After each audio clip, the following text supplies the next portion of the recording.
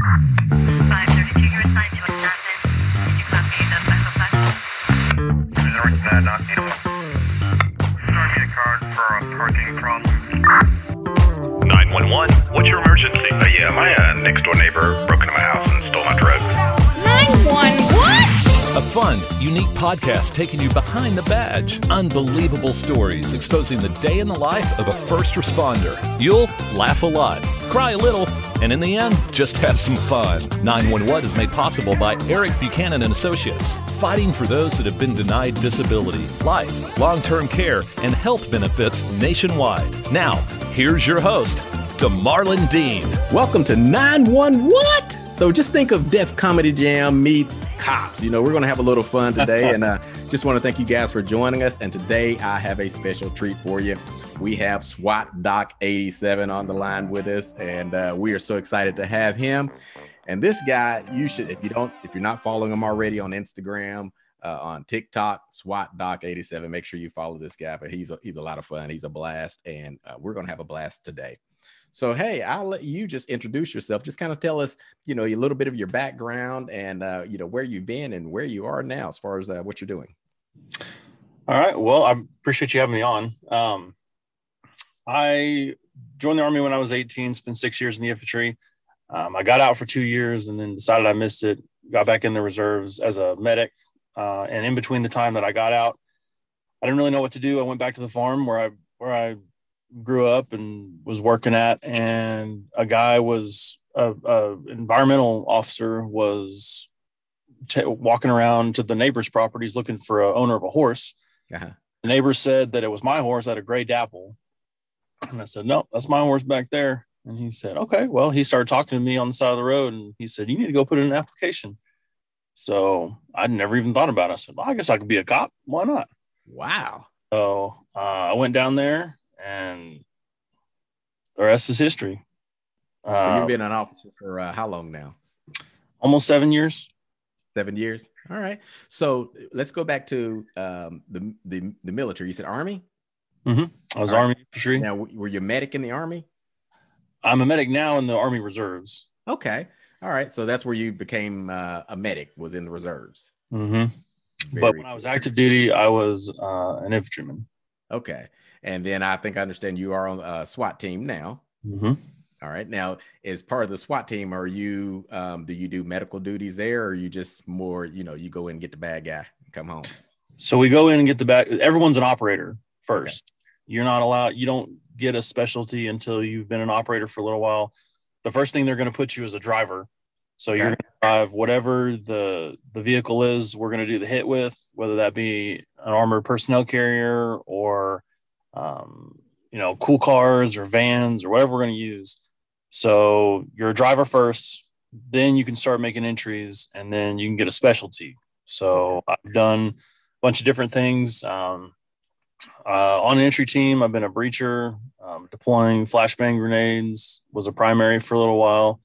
And then I was on the sniper team for almost 2 years. Wow. And I left the sniper team because I felt the need to have medical interventions right there on site instead of calling for EMS, which are not going to respond to a hot zone.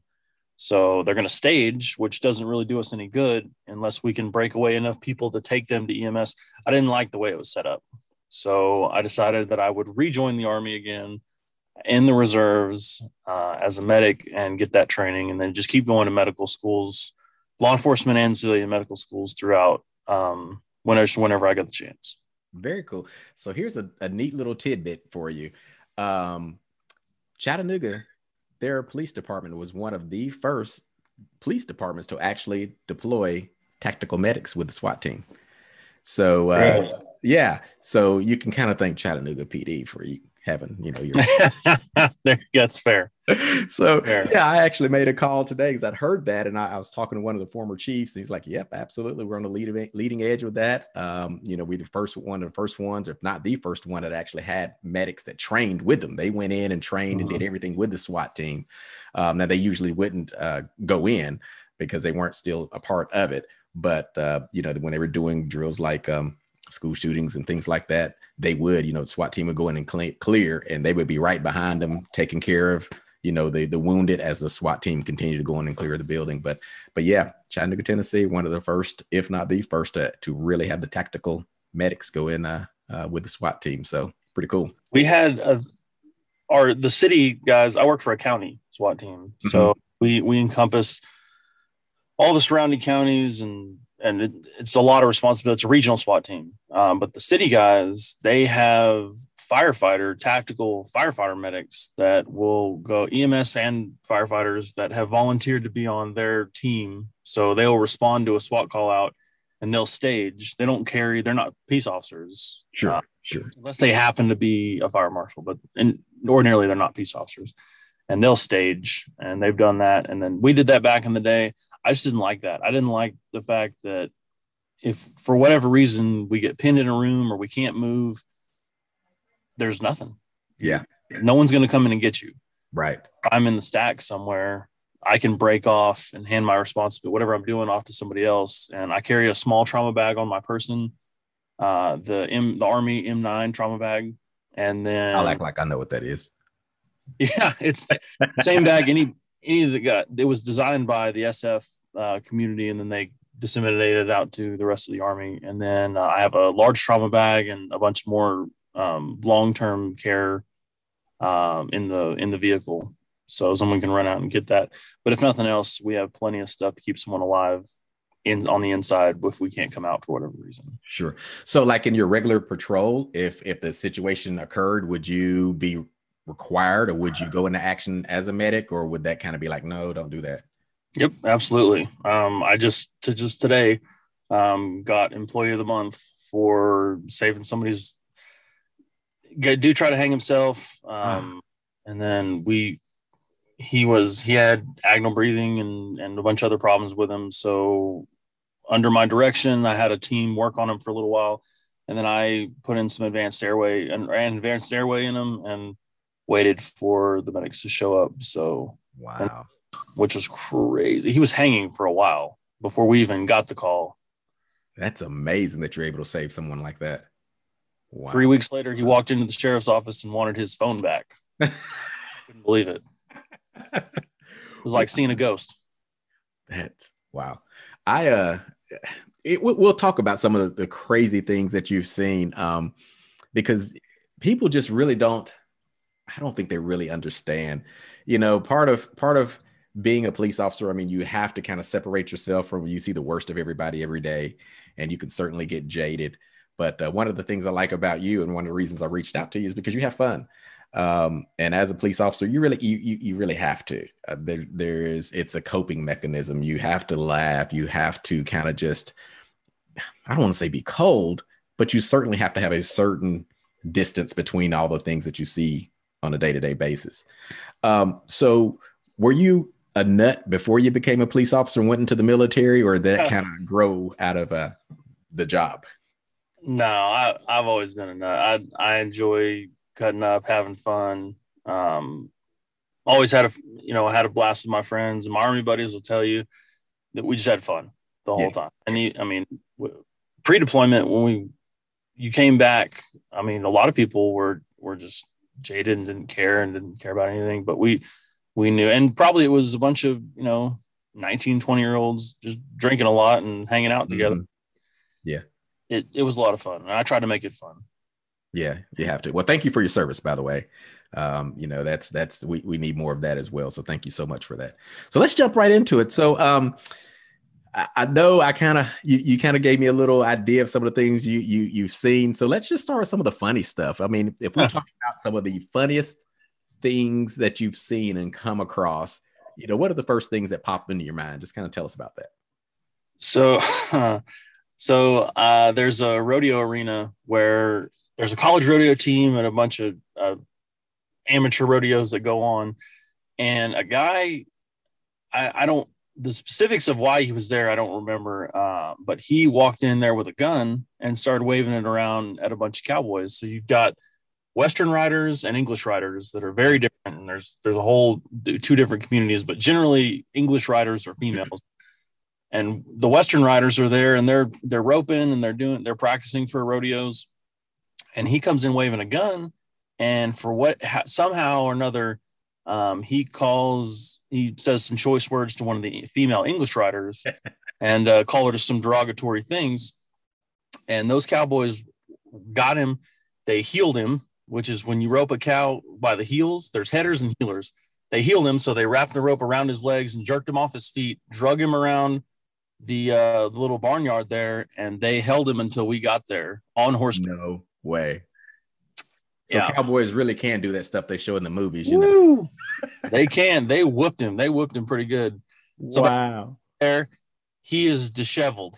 All his clothes are torn. His face is muddy, and I wasn't sure who the victim and who the suspect was at that point in time, but they said, no, that's him. So as I've taken 1,000 reports in my life, but I've never taken one from someone on horseback. So I'm up there and I've got his driver's license and I'm talking to him, and he gets through the whole story and he doesn't mention the gun. And I asked him, I said, well, didn't he have a gun? And he says, oh yeah. But he was so upset that someone would walk in and say some derogatory terms toward a female. Mm-hmm. Would upset them. They weren't worried about a gun. They all had guns. They're not worried about that. But you're not Texas. You're not going to walk in and be rude to a female. I'll tell you that right now. Chivalry's not dead, huh? Chivalry is not dead. And I had to prompt him after the story. I said, didn't he have a gun? He said, oh, yeah, he had a gun, but he's not going to talk like that in front of, whoever it was. So that chivalry is not dead. And that was the funniest thing. That guy was hoping that we would get there faster. That is great. Yeah, that is fun when you have a suspect, or quote the bad guy, and they're the ones wishing for the police to hurry up and get there to get them out of the situation. So I'm sure you've got a few of those. So, with you being in the county, I was a city officer, so I always felt like, at any given moment I could have 2, 3, 10, 20 officers in a call. I feel like when you're with the county, or even worse yet, the state, a lot of times it's just you. And it might be 10, 15, 20 minutes before you get some backup.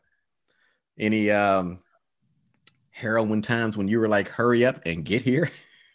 There's nothing sweeter than the sounds of sirens. Yes. That's for sure. I remember I was on a special operations team. SWAT is special operations, but there's full-time special operations guys, and I was a full-time member for 3 years. Mm-hmm. So we were primarily in the city and high crime areas and things like that. And like you said, we could put out a call, and the city, the college PD, the county, everyone would just get to us really quick. Yeah. But I saw the need for more training and more experience on patrol. So I went back to patrol. But when you're out there, our county's well over 1,000 square miles. So you could be way up north, and some are at the office, some are down south, and you better be able to handle your business. Wow. That's for sure. I had one night, I had a dude, he was driving what I found out later to be a stolen car, towing another stolen car. So I pull him over. I didn't know the car was stolen because wait, hold on. He had a stolen car and he was towing another stolen car. Another stolen car, and this guy did it right. And it's like Al Capone got caught with tax evasion. Well, this guy got caught just because he didn't have a light. He didn't have the 2 mounted lights. When you're towing a vehicle, you have to have 2 mounted lights. He didn't have them. Yeah. Well, he had a felony warrant for his arrest. So I go up to him and say, "Man, hop out the vehicle. Let me show you. Let me show you what you need to have on your vehicle to tow it." Right? I'm not going to tell him he has a felony. He might take off. So he gets out of the car. I told him to put his hands behind his back. He took off running. Mm-hmm. I'm alone. There's another guy, another felon in the car that he's being towed. I don't know what he's going to do to me. And we take off running. I try to tase him on the run. It doesn't work. He goes down into a drainage ditch, and he comes out swinging at me. So we have a little fisticuffs there in the drainage ditch, and I came out on top. But wow. You have nobody, and there was no one there. By the time I got him, I fought him, I won, I put him in handcuffs, and then walked him back all the way back to the patrol car where we had started the foot chase from. Mm-hmm. And no one was there. So where'd the other guy go? He laid down on the ground. He got out of the car. He laid down on the ground. He didn't want any problems at all. Okay. He'd already been to prison. He already knew. So when you tried to tase him, did they connect or did you miss? They connect. So he's wearing a zip hoodie. Yeah. So it's unzipped. So as he's running, it's flying back behind him. Ah. So he said he felt, and he screamed whenever I heard him scream whenever I popped him with the taser, but it didn't connect enough. Yeah. Well, we're going to talk a little bit about misconceptions, and that's one of them. You tase, just tase them. And if you tase them, everything's good. And people don't understand a lot of times when TV is really hurt. People see these things on television. They're like, well, why didn't you do this? Why don't you shoot the gun out of his hand? I've got a story about that one. And all of these things, it's just amazing. I feel what people do believe sometimes is possible or what's supposed to happen. So you can tase someone and it can connect. I mean, and do everything it's supposed to do and still not, incapacitate the person. And then the other thing is, I think there's this idea that police are supposed to get their butt whipped. So, if you go and you fight and you win, then a lot of times that's when you see a lot of the people complaining and things like that. I'm like, what are you supposed to do? Is it your job to get beat up? No, it's not. It's your job to win. So, a couple of misconceptions there. So I'm glad you mentioned that tasing aspect of it. I tried to tase a big old corn-fed boy one night, and he looks down and he sees, and I got a good spread. One in the thigh and one in his chest. He ripped out the one in his chest and laughed at me. Oh. Yeah. I had that happen with mace once. Fortunately for me, I got out before the tasing started, so I never had to experience it myself. But I did have the mace, and so I had to went through the academy. We had to get maced and all that. But I had a big old boy. He probably was from Texas. Looked like a big old biker dude. and the story behind it is crazy. That was one night that I thought I was going to die. But I finally get him to the car. And I'm trying to get him in, and he's just standing there, just looking at me. He won't get in, and I'm like, well, I can't just take out my PR. I can't just take out my stick and just wail on him. And I'm trying everything. I'm shaking up the mace, trying to intimidate him, like, come on, buddy. And he doesn't move. And so I felt like I emptied the bottle in his face. And he turned away from me, blinked his eyes a couple of times, and then just looked back at me. And I'm like, what am I going to do now? And then he decided he'd go ahead and get in. And he got in the car. And as we pulled off, he was like, I'm sorry, Officer Dean. My bark's worse than my bite. So I don't know if he thought I was going to go take him behind the building somewhere at this point, but I'm just glad he decided, because I don't know where it was going to go. It was not looking good there for a minute. So what about, I think you had mentioned something. I want to hear about this adult bookstore robbery attempt. So this was during my time, the full-time special operations. There was a adult bookstore robbery, and surveillance video showed that the clerk had been, they left. We didn't have a good shot of him. When they turned around to come back, that's when we got a good face shot of the crook, and he came back in for a DVD or something. So the clerk tries. He's robbed the place. He's left. Wait a minute, I forgot to get something. I forgot. I got to get back in there. So, and I mean, it's a very distinct sex toy there that he had in his hands, and he hit the clerk with it, which makes it robbery in Texas. I mean, if you use anything to execute a theft, it becomes. Well, if there's harm. So if there's threat of violence or bodily harm or bodily injury to a clerk, if I push past you to get out of a store, it became like a beer run. Now it became a robbery type deal. Yeah. Gotcha. So that's what upped it from a theft.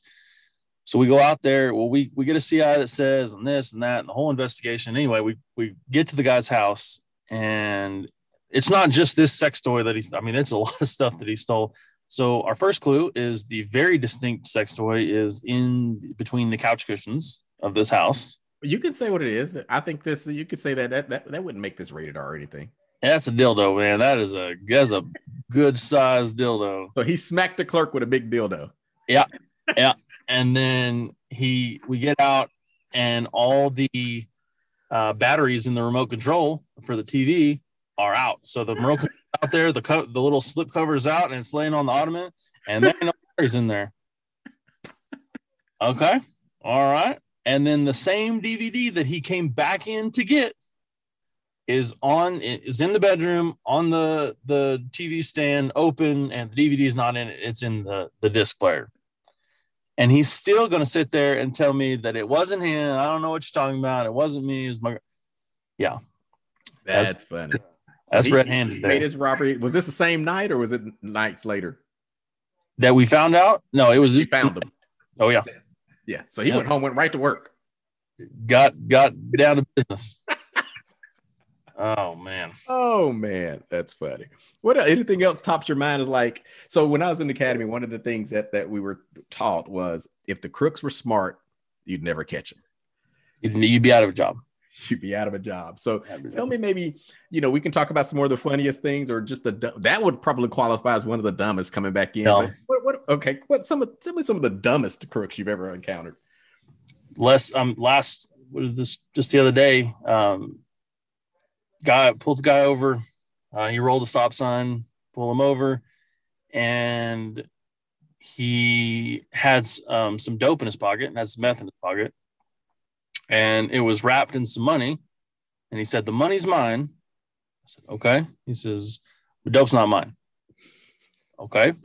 And then I said, he goes, "Well, these pants aren't even mine." Okay. The pants he's wearing aren't his. The pants he's wearing aren't his. But then the wallet that has your ID in it is in the pockets. He said, "So yeah, that's mine. That's mine." I said, "Okay, so you're being pretty selective on what's yours and what's not yours." He said, "I have no idea what's in these pants." I said, "The money that it's wrapped in is yours. You just told me that." That happened. Every time I find some dope in a wallet, I open the wallet. There's the dope. There's a driver's license, debit cards, credit cards, social security card. And they'll say, "It's not mine." I don't know what to tell you. Crooks are enterprising. They'll break into people's houses just to hide their dope. That's what's happening. That's what's going on in Texas. That's what it is. That's what it is. Wow. Anything else jump out at you? It's like, wow, if this guy had just done X, we'd never caught him. Or I think they just put themselves out there. They talk. They have to talk. They have to tell somebody. Yeah. And there ain't no code in the streets. That's not a real thing. I mean, people talk and everybody knows, and they think it's just going to be their little secret. It's wild. It's wild things that they'll say just for the notoriety of, "Yeah, I did this. Yeah, I did this." Okay, well, you don't think we're going to use all that? Yeah. Come on now. Yeah, that's crazy. That's crazy. So I was talking about the guy that I maced and how that was probably, and this was on Christmas Day too. That's what made it so bad. I was officer friendly. I had on the nice Santa Claus hat and everything. Nobody was going to jail on Christmas. And then this happens, with this call that I had. So tell me about maybe scariest. I mean, just like some of the scariest calls, if you've had them where you just felt like, I might not make it home tonight. I remember hostage rescue. It was on a holiday weekend, Easter weekend, something. It was a hostage situation, and the hostage was a baby, like less than a year old. So you got baby daddy that beats baby mama, and baby mama runs out, and he's got a gun, and she's not coming back in for the baby. She goes, calls 911 at the neighbor's house. And boom, bada bing, SWAT gets called. So that was wild. There was one of several. This turns into a dumb criminal story. So that's we're in at 10 right now. Mm-hmm. Your hostages and victims are always going to be the highest priority, but everybody, and it's unconscious, I guess. But when it's a child, everyone that has kids, that's that we snap on, because it's a kid, Absolutely. So, and not that an adult hostage is not as valuable, for sure. They're all the same, but something about a child, I think, especially the guys that have kids. I have kids. So, the crazy thing was, we went in, and without getting too tactic specific, we get in, we get the baby out. Well, we can't find the suspect. The guy that is confirmed inside with a gun, can't find him. So we tore the place apart. 20 cops were in that place, right? So I come in. This is before I wasn't a team leader at this point in time. So I would have been maybe 2 to 3 years on the team, maybe. And I walk in and I'm just walking through the utility room and I see the dryer and I see a little finger holding from the inside the dryer closed, you know? So 20 cops have been in this house. I was like, stop, shh, stop. And I look and I couldn't help myself. I gave it the old heave ho and kicked that door closed with the finger still on. Bam! Ouch! It closed. And then he starts hollering and screaming. The door swings back open and I'm trying to get him out. Well, in a dryer, there's the hole in the dryer. Well, then there's the space up top. His head is up there banging on the inside of the dryer. I'm trying to rip him out of this dryer and his head is just banging up against the thing. So I finally go in, I pop him in the face, and then I sling him out into the laundry room. And then he goes into the laundry room wall and breaks the wall and the whole thing. He's fighting, we're fighting. And of course, there's 50 people there immediately. It was wild. It was wild. Yeah, I can imagine. I think it has to do with the innocence of a child. I mean, not that anybody deserves to be a hostage, like you said, an adult or whatever. But, when you have a child that really doesn't even know what's going on, especially a baby. A baby, yeah. Absolutely. Several months old. Yeah. Yeah, that's tough. That's tough. I learned early on that one thing I could not do would be a child abuse detective. I couldn't do it. Can't do it. Those folks have a special place in my heart. I don't know how they could do it because what I saw in the 3 to 4 full-time years that I was on was enough. And I couldn't imagine having to see the atrocities that people commit upon children. It would just break my heart. There's FBI agents that we have our own detectives that's what they do. So child pornography, child abuse, neglect, but specifically, I think for me, like specifically the child pornography, I don't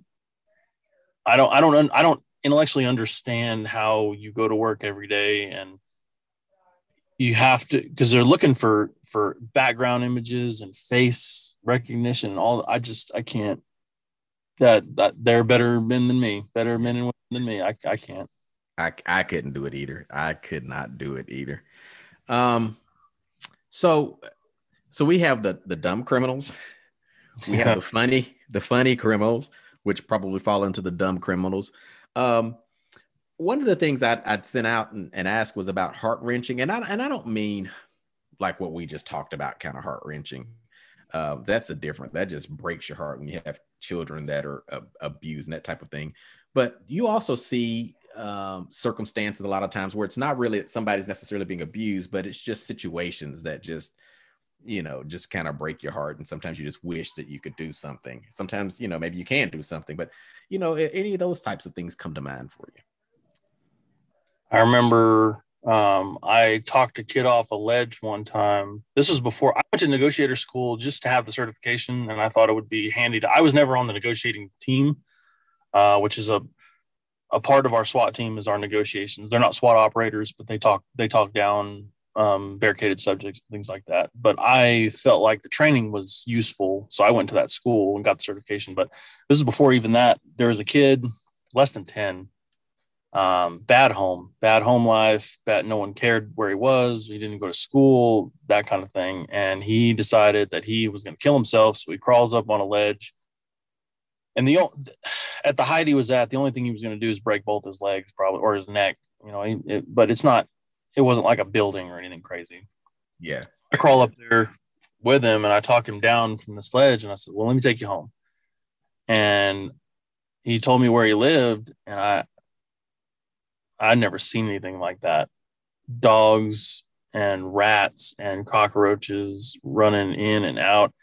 There's feces everywhere. There's mattresses leaned up against the wall where they would just fold the mattresses down and at night and they would sleep wherever you could, get in where you fit in. And then you pick up this mattress and then there's feces and urine everywhere. There's no heat. There's no AC. There's barely any food. There's no electricity. I mean, it was wild. And that kind of thing we can do something about. I would, you'll drive by and see kids that are taking a bath in a drum in the like a 55-gallon drum Wow. in a yard with a water hose. Yeah, and that's how they do it. That's That's just normal to them. it's normal. They wouldn't know a difference. Man. And that's just, I mean, it usually comes back to kids. I have maybe it's jaded, but adults are adults. If you don't like it, go do something about it. You're grown. You take some personal responsibility for yourself. And a lot of people disagree with me when I say drug addiction is not a disease. It's self-inflicted. It's hard to quit for sure. I mean, it's almost impossible, but you can do it. Sure. But you chose that. Well, the child didn't choose that. Right. And that's what makes it so sad. I think any wrecks, I'll never forget, bloody car seats. That's like a snapshot that sticks in your mind. It's wild. The child didn't. I ran on a girl. She kept saying she was 10, but she, 3 probably. She just wanted to be grown. I guess she was 3. Her mom decided that she didn't need a car seat that day. Oh. And her mom also decided, because she had received a citation a year or so prior for not having her headlights on. So in Texas, you have to have your headlights on 30 minutes after sunset. Exactly. So 30 minutes, wherever the National Weather Service says the sunset was, 30 minutes after that, you must have your headlights on. But you and me, we know when it starts getting dusk, I'm going to turn my headlights on. Sure. Yeah. What it is. Well, she decided that she didn't have to do that. And even though it was dusk and cloudy, she said, nope, it's not 30 minutes. So she was driving without her headlights on, and someone T-boned her because they couldn't see her because the weather conditions. So she thought, screw the man. I'm going to do what I want to do because that's the letter of the law. Yeah. Well, her broke her leg in several places, and she was in the back of the car. So I had to crawl in the car with her. And I've cut clothes off of people. I carry trauma shears on me all the time for both medical and cop purposes. And cutting off an Olaf the Snowman T-shirt off a baby, it's awful. Yeah. And bedazzled, cute little pair of jeans. Her leg swelling up. So I cut off the little bedazzled, cute little jeans, and it's a diaper wearing child. Just because you had some sense of entitlement that you could do what you want to do. Yeah. It was. Yeah. And not only is that you're when you go into a situation like that, and I want, I hope the people that listen to this understand it's not, you have so many emotions that you're dealing with. I mean, you have the pain in your heart breaking for this child that you're trying to help. And frankly, there's anger at the parent that put the child in the situation that you just want to go wring their neck and you can't. And, and then either later that shift, you just got to go on and, write a ticket for speeding, if you know what I mean? Or the next day, you just got to go do it all over again and put it behind you as if it didn't happen. I know you use comedy to help you with that, but are there any other coping mechanisms that you have that really are helpful for you to deal with things like that? I think fitness is a big thing. You get out. I saw those guns, those cannons you got on you. Yeah. They're little pea shooters now, but I'll just wait, what I'm saying? It'll get there. Yeah, I think fitness is a big thing for a couple of reasons. Number one, people depend on you. If you're an accountant, nothing against accountants, is physically depending on you for anything. Sure. If you're a little out of shape, a little overweight, well, guess what? You can still hit that calculator and do your job, and I'm sure you're a fine accountant, right? But if you're a firefighter, EMS, cops, in anything where people physically depend on you, or else someone could die, you must be in shape. So that's the first and most important reason why you need to stay in shape. And it's embarrassing, cops that are just grossly obese for their own health and longevity, first of all. But who are you going to help? Who are you going to? It can't be done when you're like that. You can't even help yourself. Right. So, but I think that's a good coping mechanism where, for just an hour a day, an hour and a half a day, you have your headphones in and you're focusing on what you got to do. And, whatever the pain was of the day, then you make your own pain. And that's a big thing. And then, just having your road dogs, your shift dogs that you go and talk about it and laugh about it and make inappropriate jokes, and we move on about our day. Yeah. That's another thing. That's people are like, how can you say that? Well, it's a coping mechanism. You don't mean anything by it. It's sometimes, like I said, it's inappropriate, it's crass, but it's just a way to get that crap out. Here I am. What are we? I was off altogether. I mean, I haven't been anything around law enforcement since 1997. What's that? 24 years. Mm-hmm. And that's the only regret I have about leaving is all of my classmates are now retiring. But my wife still says, that there's a distance about me. You have this, you just kind of standoffish, and I don't know how much of that is just my personality, frankly, or that there's still those guards up because of what I had to put up that many years ago. And so it takes a toll. Not only, we chose it, and we chose it for whatever reasons, but that still doesn't change the fact that it will change you. And not only is it you, but everybody in that house with you has to deal with it. And, you can't come home if you're, we didn't even talk about if you're married or anything like that, but you can't come home and just dump on your spouse, No. And sometimes they ask you to and want you to, but they don't want that. They really don't want that. My wife is probably the most supportive person I've ever met. Whatever I want to do, she's like, go do it, take care of it, and she'll bend over backwards to where the house is clean. And because I can't do clutter, everything has to be where it's got to be. And when I was single, I had an apartment and had a barracks room. Everything I was always ready for inspection. Everything was just right where it needed to be. And that's the military in me that beat it into me for years. I mean, you'll die if your socks and underwear aren't laid out this way. You will die. That kind of thing. But she's supportive, and she takes. She'll keep the kids off me for a while, because a lot of people don't know, they get into this job. You have what's called a circadian rhythm. Mm-hmm. Your circadian rhythm starts when you wake up, and you're like, oh, here we go again.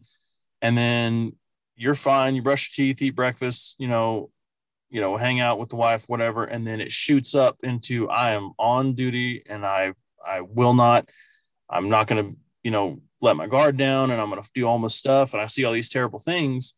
And then when you get home, in a sense, a secure environment to you, it's not really secure. Nothing's really secure, but to you, it's home. So it's your castle, right? Mm-hmm. Rhythm plummets, but it doesn't plummet back to your starting point. It plummets down farther. So, well, how was your day? I don't want to talk about it. I can't talk about it, probably legally. Right. And then number two, I don't want to talk. Why would I want to tell you that? And number three, why would I want to just depress you and me both when what's the point of that? But you're so far down, and it takes, maybe for different people, it takes longer to get back to your starting point. Your baseline is how you normally are. You're at work up here, but as soon as you get home, it dumps and your circadian rhythm is off and it plummets. Wow. So you need to be aware of that and cognizant of that, and your spouse needs to be cognizant of that, because if my baseline is here and I'm down here for whatever reason, I might be snappy, I might be standoffish, I might be angry, and it's not your fault, but leave me alone for a little while. And it depends on the person, and eventually you'll get back to your baseline and you'll be fine. Yeah. And that's good. That's good advice. Again, part of the reason I wanted to do this podcast is so that people just understand what it's like to be in these types of first responder positions. It's not, it's not just everything you see on television, because everything on television is great. They do all that stuff, and they go jump through windows and save baby. And they go home and kiss the wife and have a great dinner. And it's all good. And that's just not the case. I mean, there is a heavy, heavy, heavy load on your shoulders. And granted, most days, most of the time throughout your shift is dull. But you're still at a heightened sense of alertness. And you go from 0 to 250 miles an hour just like that. And, you always hope and pray that it doesn't get there, but it can at any given time. And I think that's another, misconception. And I'll give you an opportunity to share some of what you think. But I think people feel like officers just go out looking for, hey, who can I snatch up today? Yada, yada, yada.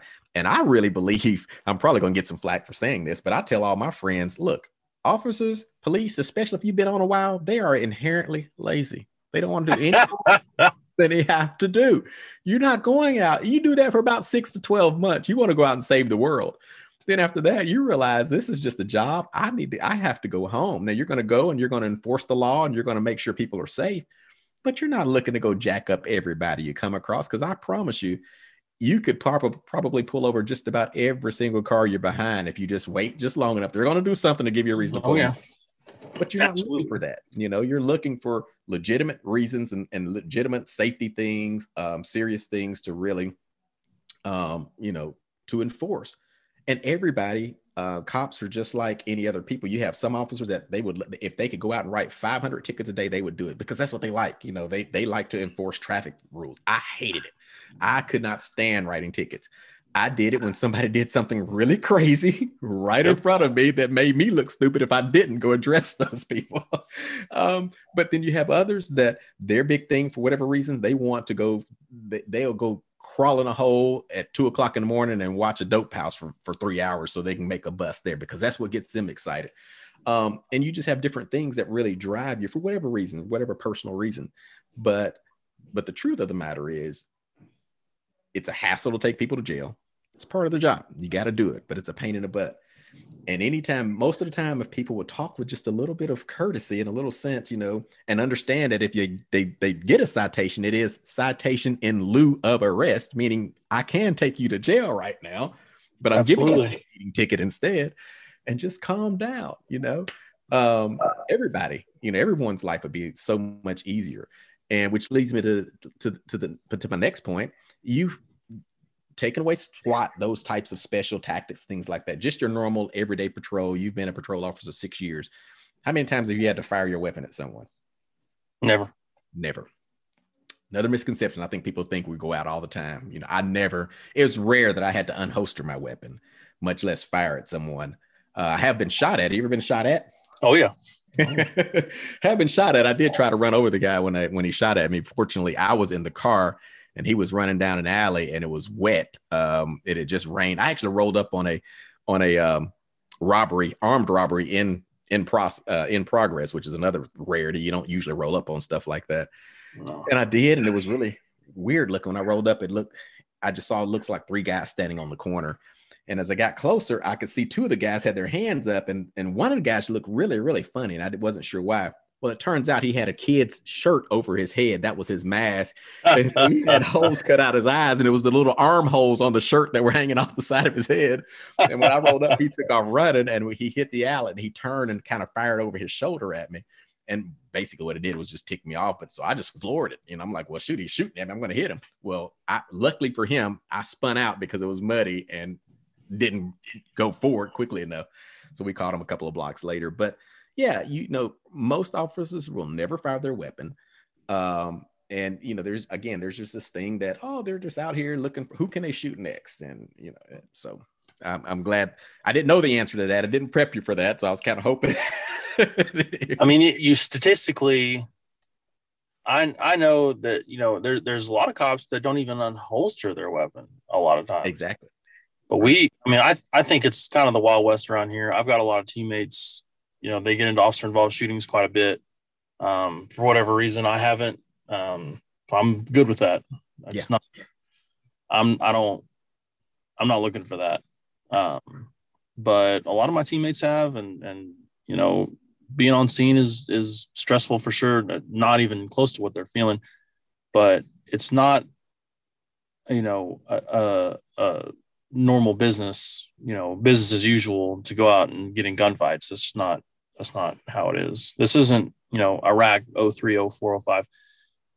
It's the United States, and it's not the way it are. Now, even LAPD, NYPD, and all them, even those guys were more prone to getting gunfights for sure. And I'm sure there's salty officers out there that have. but your grand majority of cops nationwide really don't that much. It's rare. I mean, I know a couple of folks that were on the force back then, and I know one that might have been involved in 2, maybe 3 during the course of his time there. But again, it was, they were justified, but it was a rarity. And I worked in probably the hottest team, 1 or 2. I was on what was called Fox Team. So all my Chattanooga folks that'll be listening will know I'm representing Fox Team.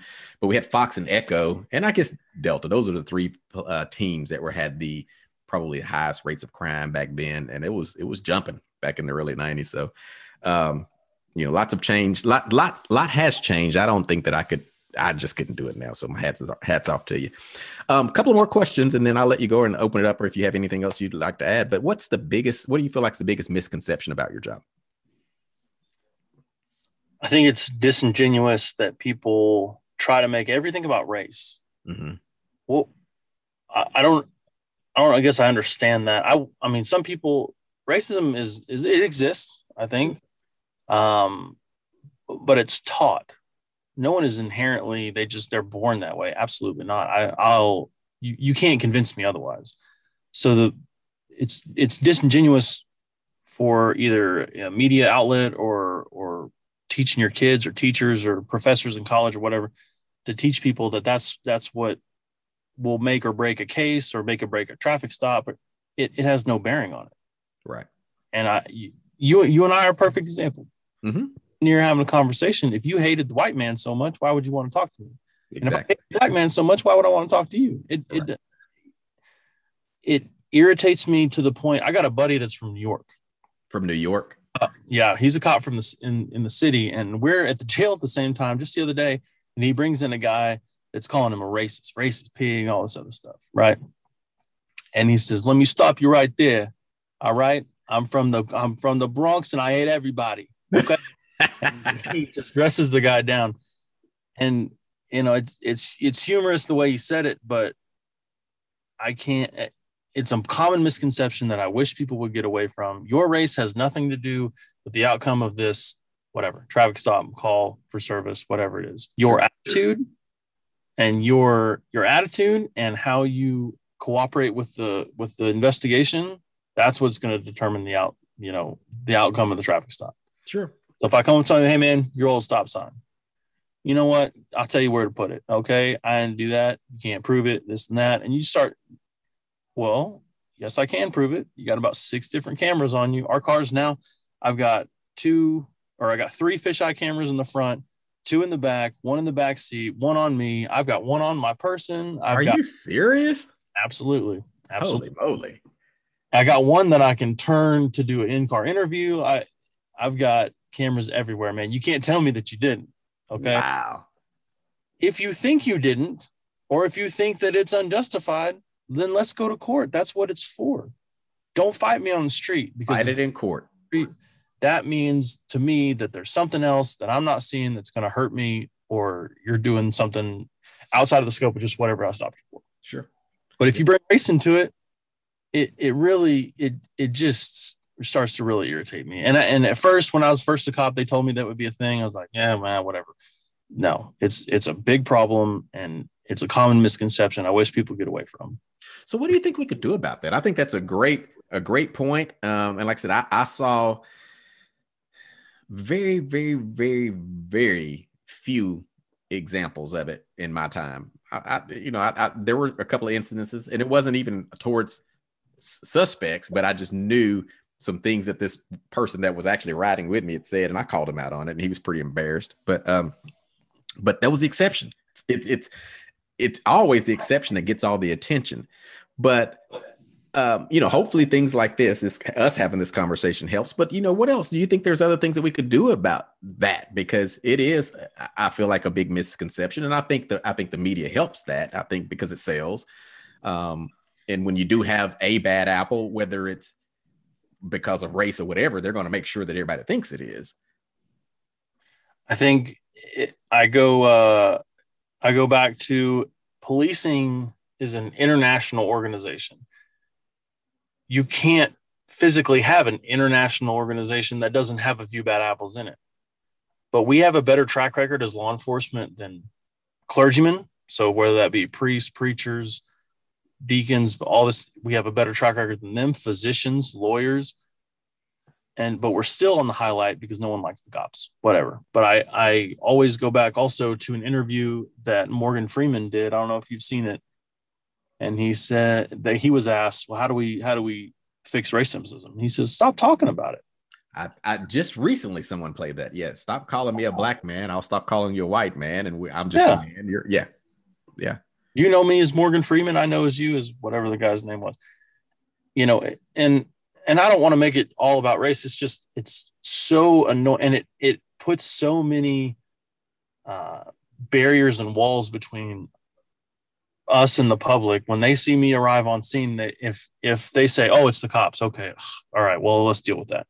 Or if they say, it's a white cop. Well, yeah. Who cares? Yeah. Why should that matter? Yeah. It doesn't matter. Yeah. It's a barrier. It's already a barrier, natural barrier there because of authority coming now. Yeah. And, you didn't necessarily want them there, but it adds an extra layer when there's a perceived, you're automatically racist because you look differently than them, and that goes on both sides, so that's good. Is there anything that you would like the world to know about your profession? There is no ticket quotas. That is not a real thing. Are you sure there's none in Texas? There is not. I'll tell you right now that you cannot say you better write X amount of tickets or else you're fired. Right. No, absolutely not. That's not a real thing. Quit. If you get a citation for me, you really messed up because I don't care. I'm not the ticket guy. I make traffic stops for two reasons. Number one, safety violations. Okay. You blew a red light. There's people around. You went around a bus with the stop sign. You're driving without headlights. You're driving without backlights, whatever. And I think that's a safety issue. Number two, interdiction. To go out and proactively find guns, drugs, and gang members so that they're not going to break into your house and they're not going to rob you at gunpoint and they're not going to get high and crash into your kids on their way home from school. So I see that as the two reasons I make traffic stops. And then, it's not us versus you. Yeah, it's not. I'm just as normal as a guy as you'll ever meet. You seem like it. Yeah, you really do seem like it. And a lot of people don't realize that most of your drug bust really comes from traffic stops. You find some reason, a legitimate reason to stop someone. Mm-hmm. And, through good police work, you realize that something's just not quite right here. And next thing you know, you got 16 million pounds of marijuana in the back. So that's just part of good police work. I mean, like, again, you have to do your job. Police are going to do their job, but you said it earlier, if you just talk with a little courtesy, you're probably going to get something, but the suspect is much more in control of what they receive than they realize, Absolutely. Is this going to be a citation or are you going to jail? Is this thing going to escalate? The suspect is usually in control of that. But this has been fun, and I'm sure we'll finish this, and I'll have 1,000 more questions that I'd love to answer you. But I like to leave it open for some time down the road. Maybe you'll come back on, and after we do a few more of these, and we'll talk again, and maybe we can save the world somehow. Let's do it. I appreciate you having me on very much. I appreciate you. Want to throw out where people can find you, because I know you're growing this TikTok thing and Instagram. Yeah. So I'm on TikTok and Instagram, SWATDoc87. SWATDoc87, DOC87. Yeah. So go check him out. I do shooting videos, tutorials, low round count shooting drills. Cool. I think gear is cool. I post a lot of gear pictures and stuff like that. So you can have one weapon. What would it be? I'd say a 223 platform, some kind of AR platform. Really? That's the most. If I could only have one forever, yeah, that's what I carry around. I think a little shorty M4 would be the most practical. There you go. All but right. That's hard. That's hard to say. There's a lot of factors in there, and I'm gonna get a lot of flack for that. There's gonna be gun guys coming after me now. Hey, That's what it's all about. I can't make it easy. I can't tell you to pick 5. I mean, what's that's easy. So, yep, just one. Well, all right. Well, thank you so very, very much. And, if I can ever do anything for you, reach out. Don't come to my house because it's full of clutter, though. So that will drive you crazy. Drive me crazy. I can't do it. All right. Thank you so much. Good. Hey, thanks for having me on. Thanks for listening to 911 What? We hope you enjoyed today's podcast. If you have comments or suggestions, please email us at 911what.podcast@gmail.com. And thanks to Eric Buchanan and Associates for making this episode possible.